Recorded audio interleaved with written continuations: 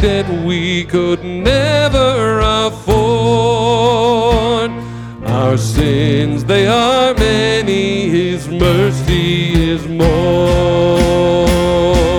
Come on, let's sing it, here we go. Praise the Lord, His mercy is more.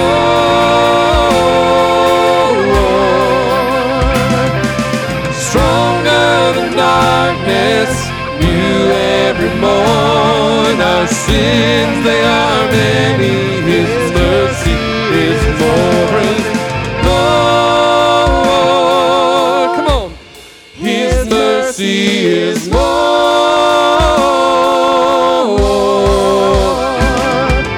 Stronger than darkness, new every morn. Our sins, they are many, His mercy is more. Our sins, they are many, His mercy is more.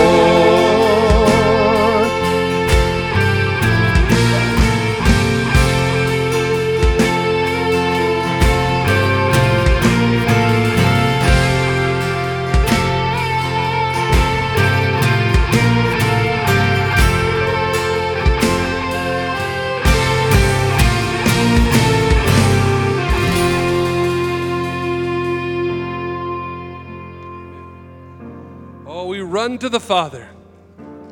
He is the one who gives mercy and forgiveness. I love this song, and Sarah is going to lead us this morning with this song. It's a wonderful song. I've carried a burden for too long on my own. I wasn't created to bear it alone.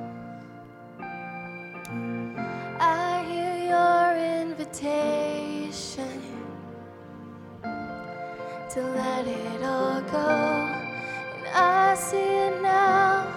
I'm laying it down, and I know that I need you to run to the Father, fall into grace. I'm done with the hiding, no reason to wait. My heart needs a surgeon, my soul needs a friend. So I run to the Father again and again and again and again. Oh, oh, oh, oh, oh. You saw my condition, had a plan from the start. Your son for redemption, the price for my heart. Oh, and I don't have a context for that kind of love. I don't understand, I can't comprehend. All I know is I need you to run to the Father. I'm all into grace. I'm done with the hiding, no reason to wait. My heart needs a surgeon, my soul needs a friend. So I run to the Father again and again and again and again. Oh, oh, oh, oh, oh,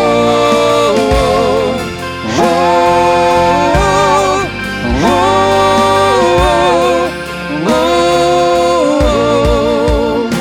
has been in your sights long before my first breath, running into your arms is running to life from death, and I feel the rush deep in my chest.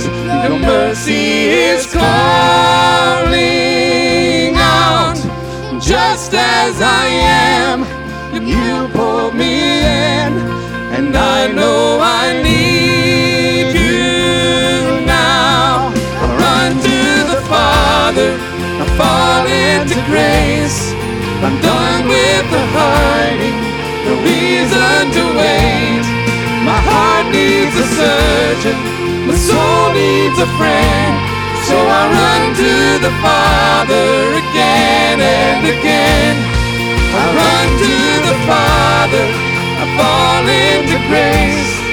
I'm done with the hiding, no reason to wait. My heart found a surgeon, my soul found a friend.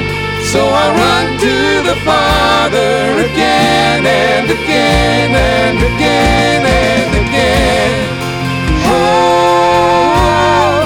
oh, oh, oh,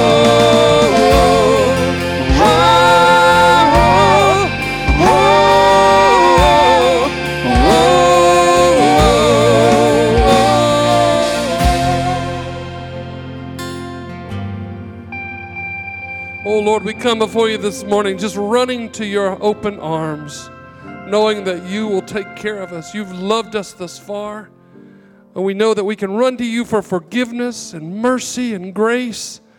And so, Lord, thank you so much for giving us that opportunity, that privilege to come to you in that way as our Father. And so, Lord, we come before you this morning wanting to ask you to open our hearts that we may hear from you in a special way today, Lord, that it'll make us different people because we have encountered you, Lord, today. We pray that. I pray for Tim as he comes and brings your message. I pray that you'll fill him with your Holy Spirit and just speak through him this morning and pierce our hearts for your name's sake. In Jesus' name we pray. Amen. Please be seated. Thank you, Todd and the band. Good morning. This morning we're going to begin a 3-week series on forgiveness. The heart of the gospel, the heart of the gospel message to us is that a perfect, loving, holy God offers us forgiveness of sins. You see, that message, it's evident in the life of Christ. It's evident in the early church. We see it in his preaching. We see it when he heals people. We see it just when Jesus is interacting with people. One time would be in Luke 7 when he's interacting with Simon the Pharisee, and he begins having a conversation with him over a meal. And a woman that's described as a sinner comes to that meal. She washes the feet of Jesus with her hair. And Jesus, we know, says 2 things to her: that your sins are forgiven and that your faith has saved you. In Matthew 26, when Jesus is with his disciples, celebrating the Last Supper, he says he took a cup, and when he had given thanks to them, he said, "Drink of it, all of you, for this is the blood of the covenant, which is poured out for many for the forgiveness of sins." Jesus made that message a priority. All through the book of Acts, we can see that this forgiveness of sins message is a priority in the gospel. We see it in Acts chapter 2 and in 5, chapter 10, chapter 13, and again in chapter 6. I'm going to just read a couple of them. In Acts chapter 2, this is Peter's sermon at Pentecost. He's describing the gospel, sharing the love of God, and he says this in verse 38. Peter said to them, "Repent and be baptized, every one of you, in the name of Jesus Christ, for the forgiveness of your sins, and you will receive the gift of the Holy Spirit."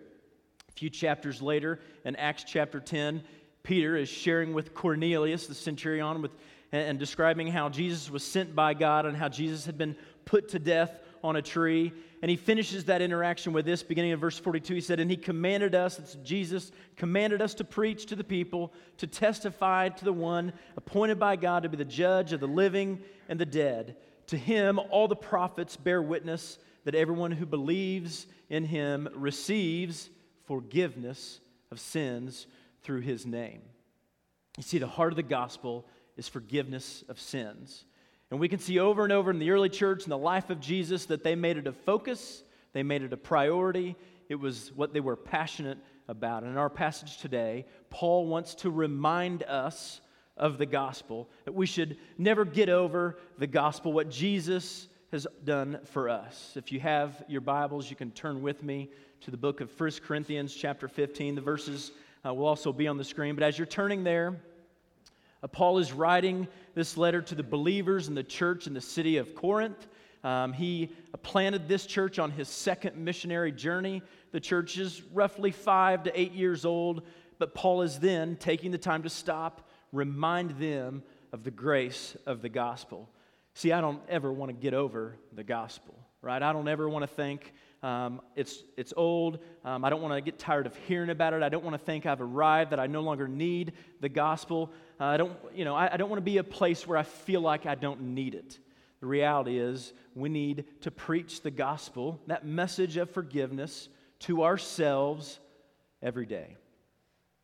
See, the first thing in this passage that I want you to see in 1 Corinthians 15 is that Paul reminds them of the centrality of the gospel. See, the centrality of the gospel. The reality is life is messy, life is hard, it's difficult, and we need to remember that the central focus of our lives is the gospel message. See, Paul had spent a bigger part of the book, a bigger part of the letter, writing to them about their issues. They had issues with divisions in the church and sexual immorality, principles for marriage. He'd written about food that had been offered to idols and the use of spiritual gifts.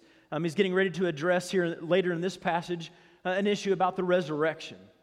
And so life is messy, it's difficult. And in the midst of this messy, difficult life, we need to remind our brothers and sisters about the forgiveness of God.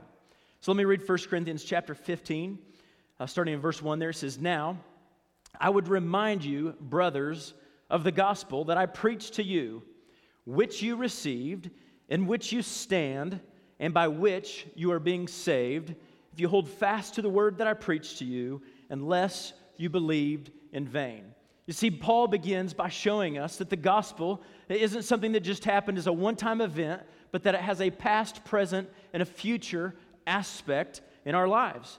You see, Paul writes this there, "Of the gospel that I preached to you, which you received." You see, if you have received something, it's something that you have, something that's already taken place. And so they had received the gospel message of forgiveness and salvation when Paul had first planted the church. So this moment of salvation is often referred to in Scripture as your conversion, or as justification, or as regeneration. You see, it's at this point that your sins are forgiven and you are a new creation in Christ. You see, Paul uses this past tense language not only here, he uses it earlier in chapter 6, and he describes there a list of sinners, the activities that they've done, and he says that they were washed, that they were at that point justified in the name of the Lord Jesus. So Paul is referring to something that had already taken place in their lives. You see, I've got a chart here. You can see there in the first column it says, "which you received." So this is the part of the gospel that has happened in the past for them. He's reminding them of what Jesus has already done. You've already received this salvation that is described as justification in Scripture. The second part of the chart then is in verse 1, says this, "in which you stand." In which you stand. So this phrase reveals the present tense activity of the gospel in our lives today, in which we stand today. You see, God is still saving me from my sins today. God is still saving you from your sins today. He's transforming our hearts in this present tense work of salvation. We understand that God isn't done working in our lives. You see, we often refer to this, then, as you can see in the chart, as sanctification. It's referring to our growing in our faith, our understanding of Scripture as we continue to grow and become more and more obedient to the Word of God as we understand who He is more. Finally, then the third part in verse 2 says, "and by which you are being saved." See, this verb form carries with it a continual or a futuristic meaning. The theologian David Garland explains this phrase as a present process with a future reality. You see, this is that we're going to continue to receive forgiveness by God's grace until the Lord's return, either till our life ends or the Lord returns. And so this process is called glorification.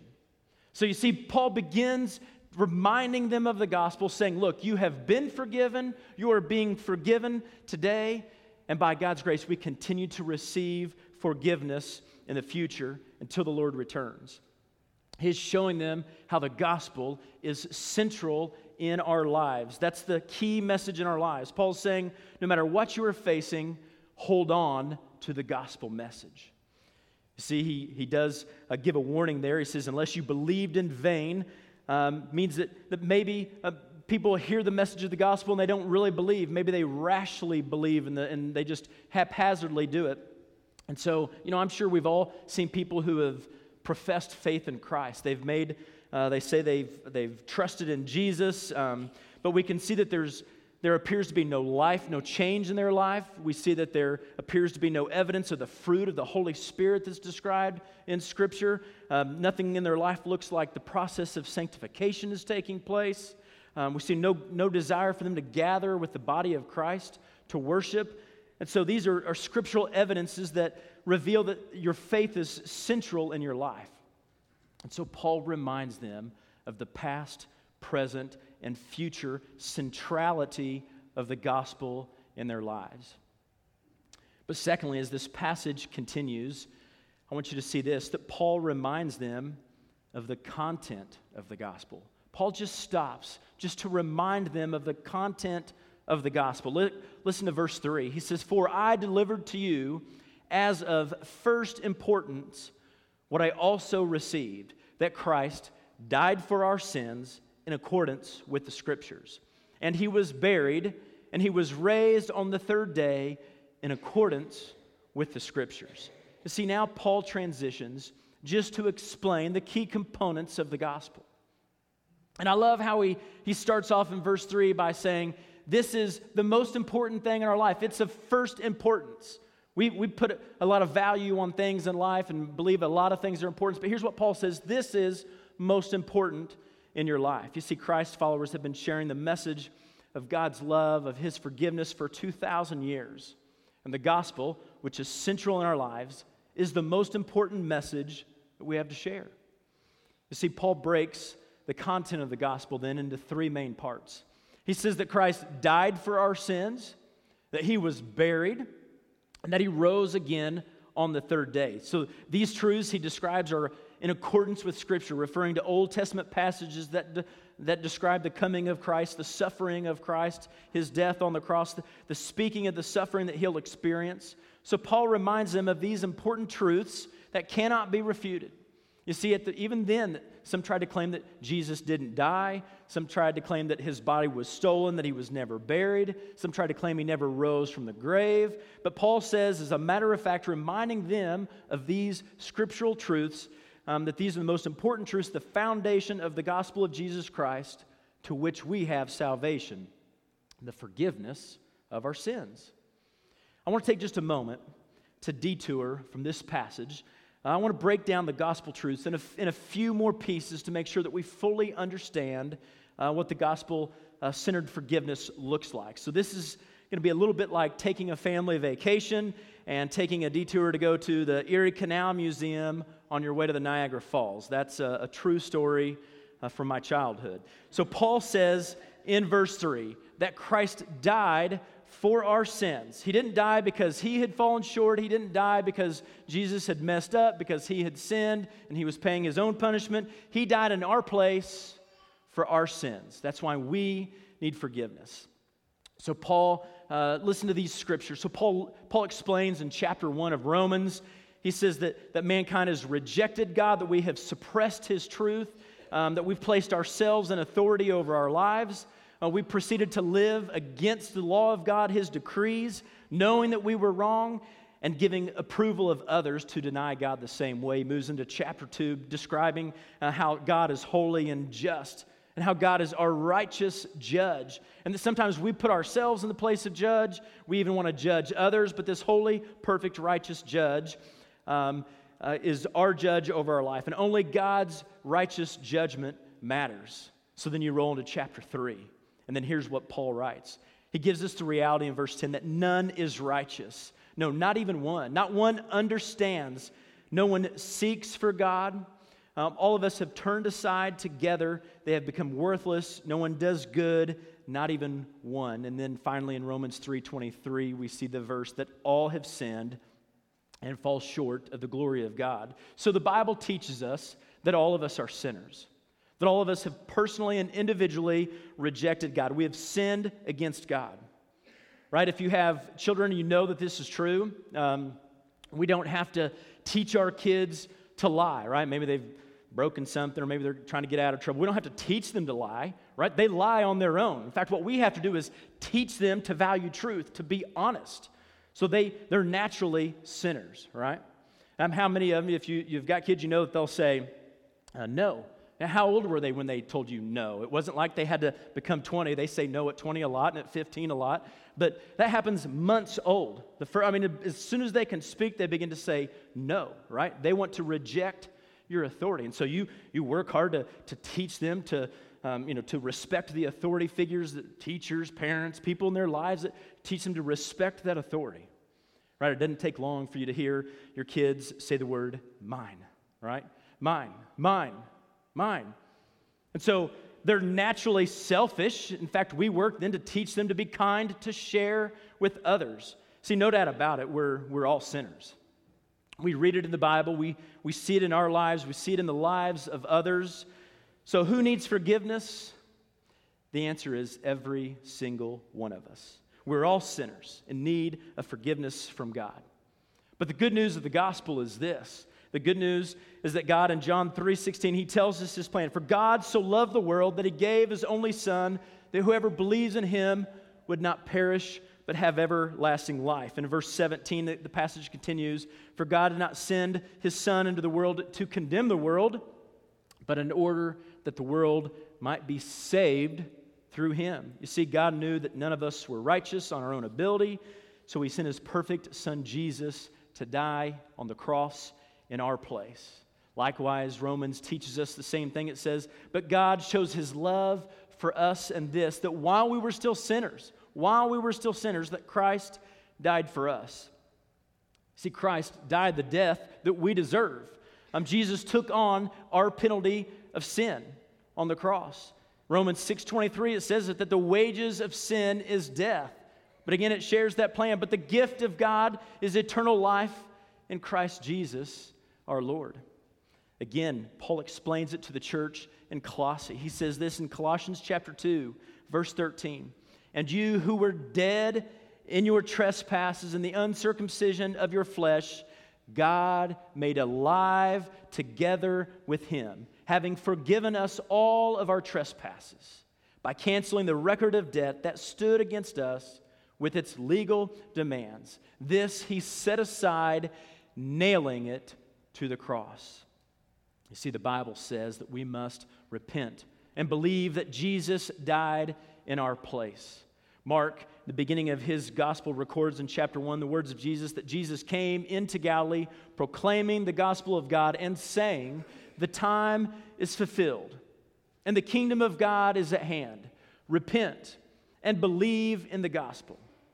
It's recorded in Acts chapter 20 that Paul spoke to the church in Ephesus, the Ephesian elders, and there he said this, he said, you yourselves know how I lived among you the whole time from the first day that I set foot in Asia, serving the Lord with all humility, with tears, with trials that happened to me through the plots of the Jews, how I did not shrink from declaring anything to you that was profitable, and declaring and teaching you in public and from house to house, testifying both to the Jews and to the Greeks. What? Of repentance toward God and of faith in the Lord Jesus Christ. So what does it mean to repent? It means to repent is to have a change of mind, a change of direction in your life. So if you're going this way in your life, you're in control, you're making your own decisions, you're doing what you want, you're living that life of sin, to repent means to do a 180, to go the other direction, to turn your life toward God, to change, to turn toward him. You have a change of mind, a change of direction, a change of attitude, and a change of actions. You see, the gospel, it's freely offered to everyone, but it will cost you everything in the sense that you'll be willing to believe and repent, to change your life. See, it's not about a fire insurance policy, about trying to avoid hell by just trusting in Christ to get saved, to not have to go to hell. You see, it's about recognizing a true surrender to God, that you've messed up and that you can't do this on your own, and that you need to turn and receive forgiveness of sins by repenting to God. See, the gospel, it doesn't say that you have to get your life together. It doesn't say that you have to live perfectly and then God will save you. That's good news, right? We don't have to be perfect first. We can confess our sins, repent, surrender to God, turn toward Him. Here's what it describes in Ephesians chapter 2. It says, "For by grace you have been saved through faith." See, it's about our faith, our belief in Jesus. Repent and believe. Faith and belief are synonymous words. So it's about we're saved through faith. And this is not of your own doing. It is a gift of God. Not as a result of works, those things you try to do, so that no one may boast, right? We're not saved because we serve a lot in the church. We're not saved because we grew up in the church or our parents are believers, or we're not saved because we give money to the church. We're not saved because we even serve somehow in the church. We're saved because of Jesus' sacrifice on the cross and our faith and our belief in Him.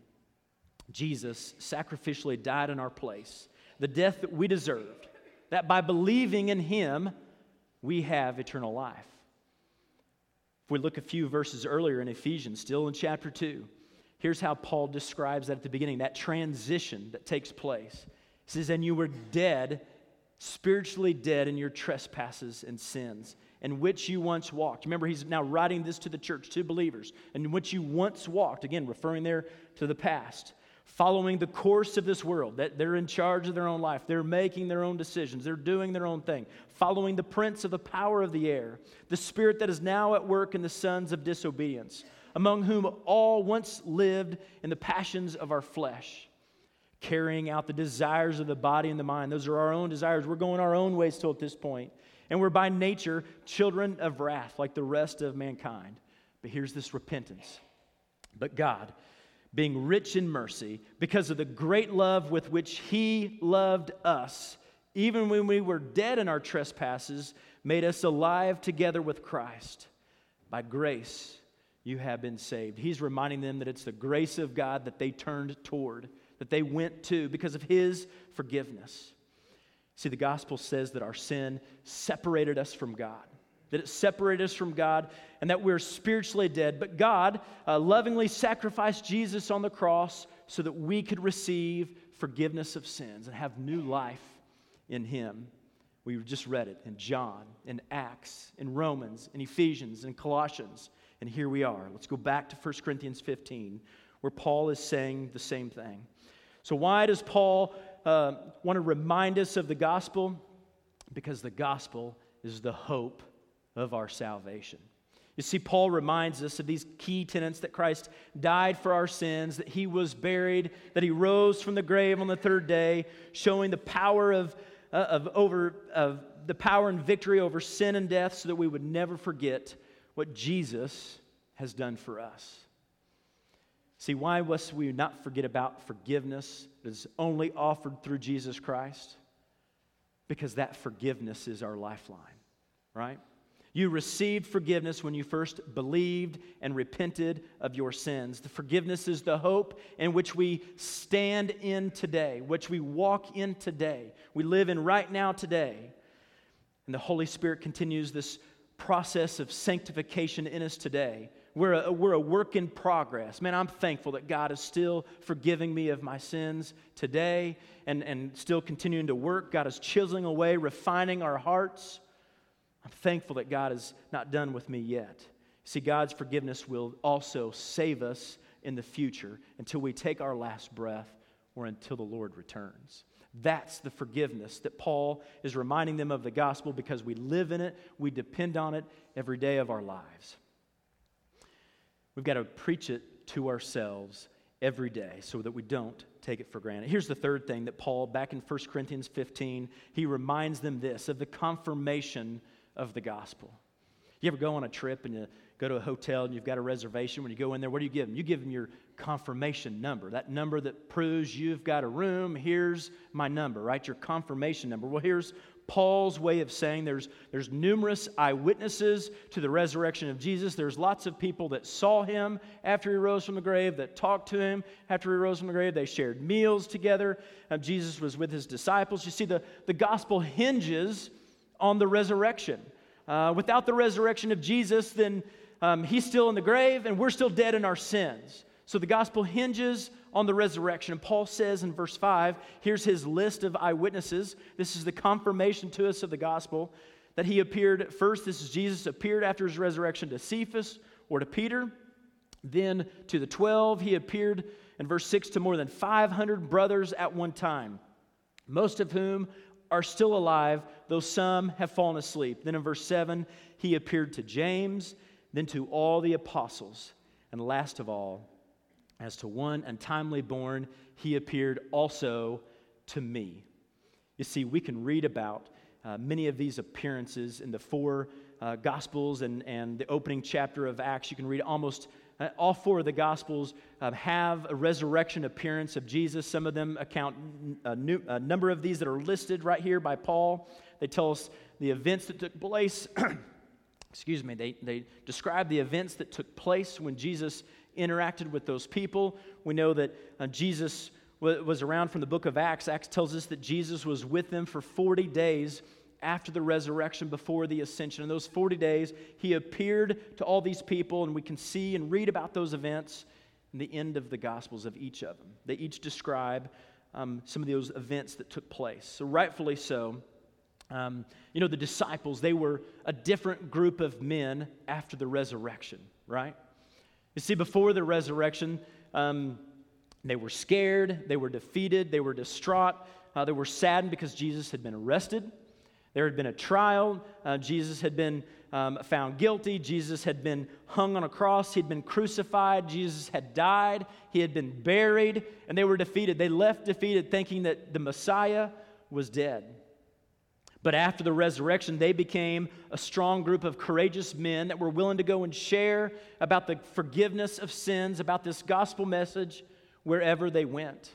We read about two of those in Acts, right? So Paul, he's writing here to Corinth, saying about don't forget about the gospel. Because if you think it's not a big deal, then go and talk to some of these people. You can see how it changed the disciples' life once they experienced the power of the resurrection. These eyewitnesses can certify, they can confirm what they saw. And so in verses 5 through 8, that's Paul's confirmation of the reality of the proof of the gospel. As this passage ends, though, in these last three verses, Paul reminds them of this, the calling of the gospel. Paul reminds them of the calling of the gospel. Listen to verses 9 through 11. He says this, "For I am the least of the apostles, unworthy to be called an apostle, because I persecuted the church of God. But by the grace of God, I am what I am, and His grace toward me was not in vain. On the contrary, I worked harder than any of them, though it was not I, but the grace of God that is with me. Whether then it was I or they, so we preach, and so you believed." You see, Paul recognized that the more he understood the picture of forgiveness of Christ in his life, and the more that he understood the picture of the gospel and what it offered, the worse off he saw himself. You see, the closer that Paul drew to Christ, the more aware of his own sinfulness he became. And so he considers himself the least of the apostles because of the way he persecuted the church. Now to us, we know he wrote most of the New Testament, but he considered himself the least of the apostles. And so Paul makes two different points here in these last three verses. He says, first, recognize that the Spirit of God has called him to salvation.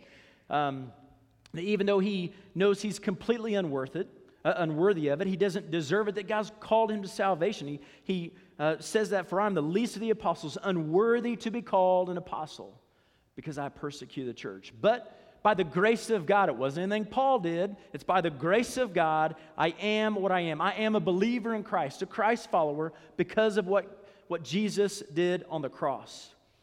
And I love this. He says, His grace toward me is not in vain. He explains this. Here's the second reason.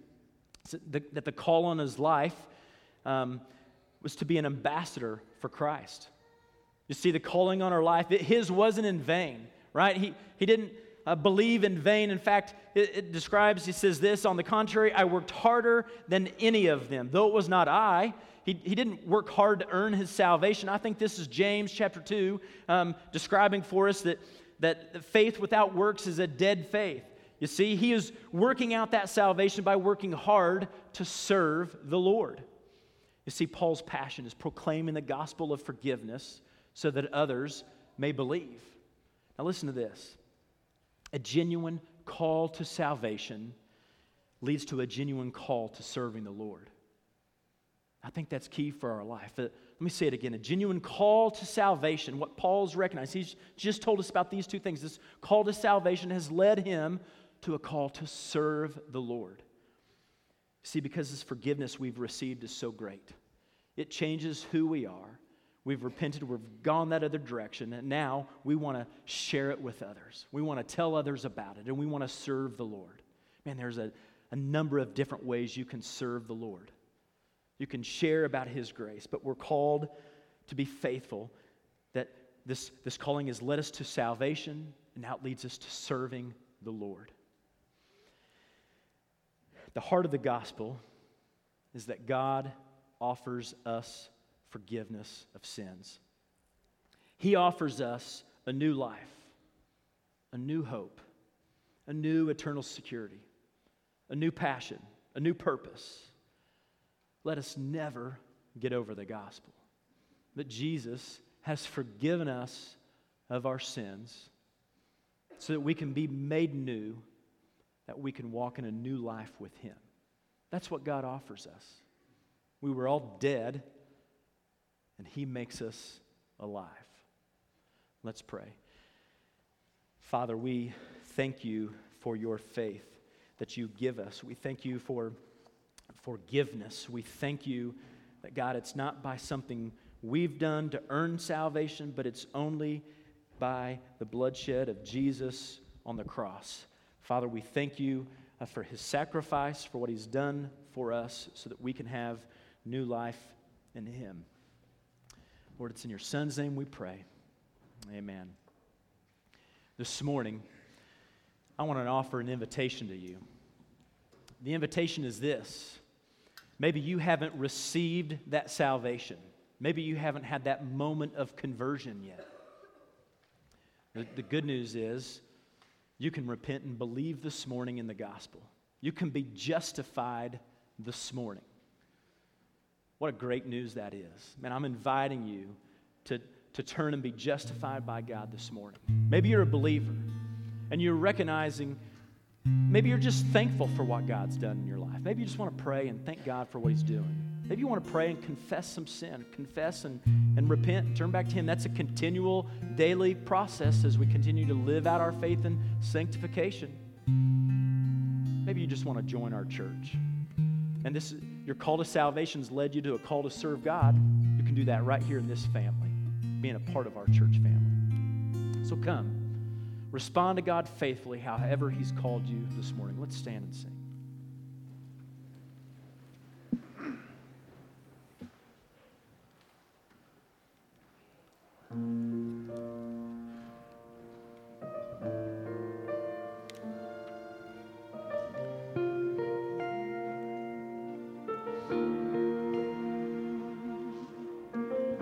Lord, hear our cry.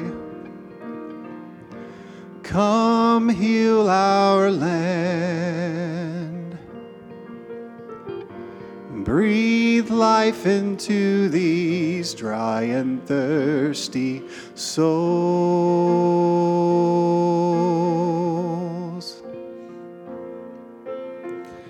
Lord, hear our prayer. Forgive our sin. And as we call on Your name, would You make this a place for Your glory to dwell? Open the blind eyes Unlock the deaf ears. Come to your people as we draw near.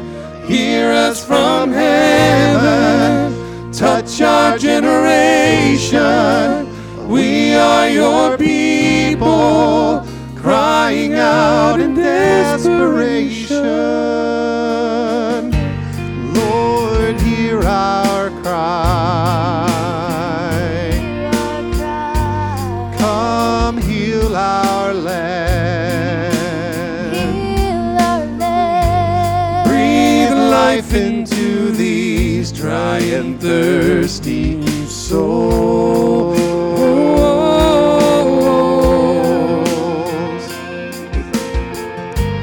Lord, hear our prayer. Forgive our sin.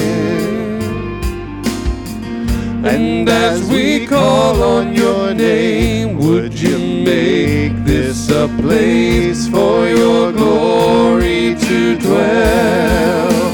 Open the blind eyes, unlock the deaf ears. Come to your people as we draw near. Hear us from heaven, touch our generation. We are your people, crying out in desperation.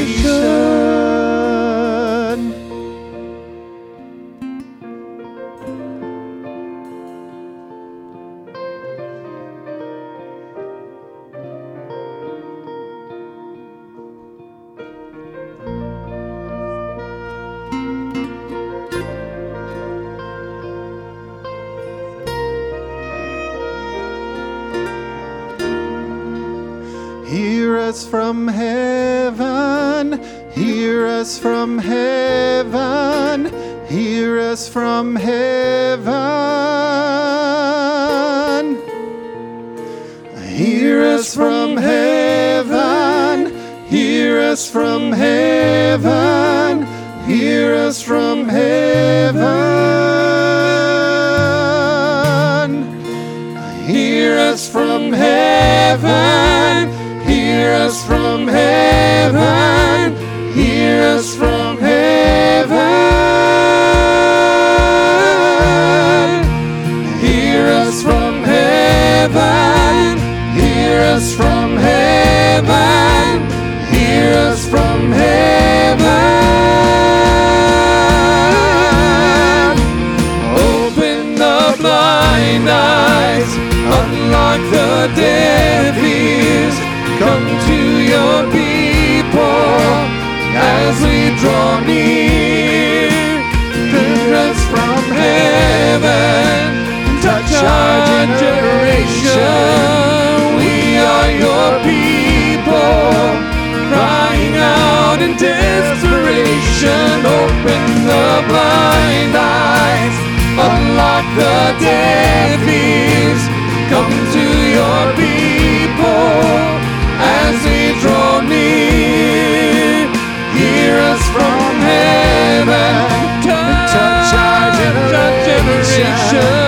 We are your people, crying out in desperation.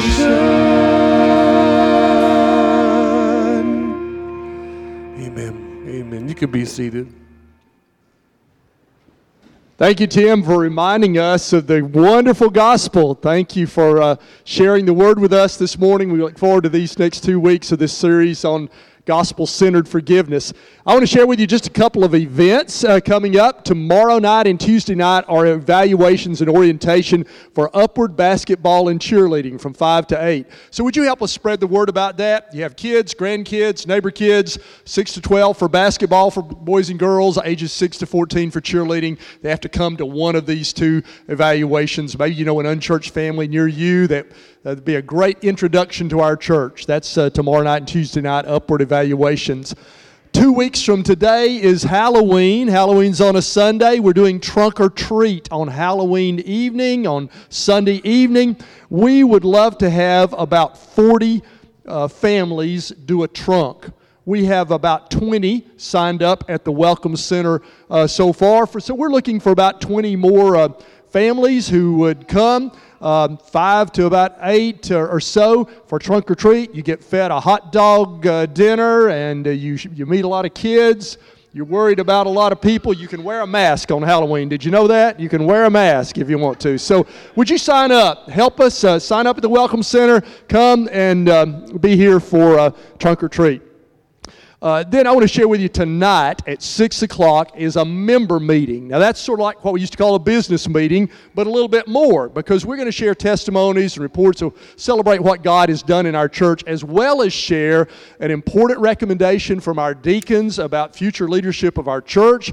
So I hope you'll read that in the newsletter last week or this week, or just come tonight and we'll explain that. I'll be sharing about plans for the future. Deacons will be presenting this recommendation. We need every member to come. Others are welcome to come. But if you're a member of our church, we need you here. So we don't always meet on Sunday night. Would you make it a point to come tonight, 6 o'clock, right here? Appreciate you doing that. Thank you for coming and being here today. If you're new, I invite you to go to the Welcome Center. It's to the left as you go out the doors, and Tim will be there. Other staff members will be there. I invite you to stay for a connection group. Right now in a few minutes, we have our small groups that do Bible study. It's where you get to meet people in your age group. That's how we do discipleship here, so I hope you'll stay for a connection group. As you go, we invite you to continue to worship by giving. On the wall next to the double doors as you exit are our offering boxes, and we worship by coming. We're giving God our presence. We worship by singing. We're lifting His name up. We worship by giving back to Him from how He has blessed us. So thank you for your generous and faithful giving. Hope you'll worship by giving as you go. Been great to be here today. Let's pray together as we go. Would you join me? Oh, Father, thank you that whatever we've done, wherever we've been, you love us and you forgive us through the blood of your Son, Jesus Christ. We celebrate that truth. We thank you for what we've heard here today. Lord, we pray your blessing on these offerings. May they be used for your honor and your glory. Thank you for every person here, wherever they've come from, whoever they are. May they feel your presence today, your love, and your welcome in this place. Father, I want to take just a moment to pray for 17 missionaries in Haiti who were kidnapped by gang members yesterday in the capital city. Such strife and such gang-controlled cities there. 14 adults, 3 children from America leaving an orphanage there. We pray for their safe release, and we reminds us to pray for that nation, so torn since that earthquake by violence and unrest and poverty. And oh God, may they come to know, maybe even these who have taken them captive, may they come to know the forgiveness that is possible through the name of Jesus Christ. It's in His name we pray your blessing upon these people today. Amen. Open the blind eyes, unlock the deaf ears, come to your people as we draw near. Hear us from heaven and touch our generation. We are your people, crying out in desperation. Open the blind eyes, unlock the deaf ears.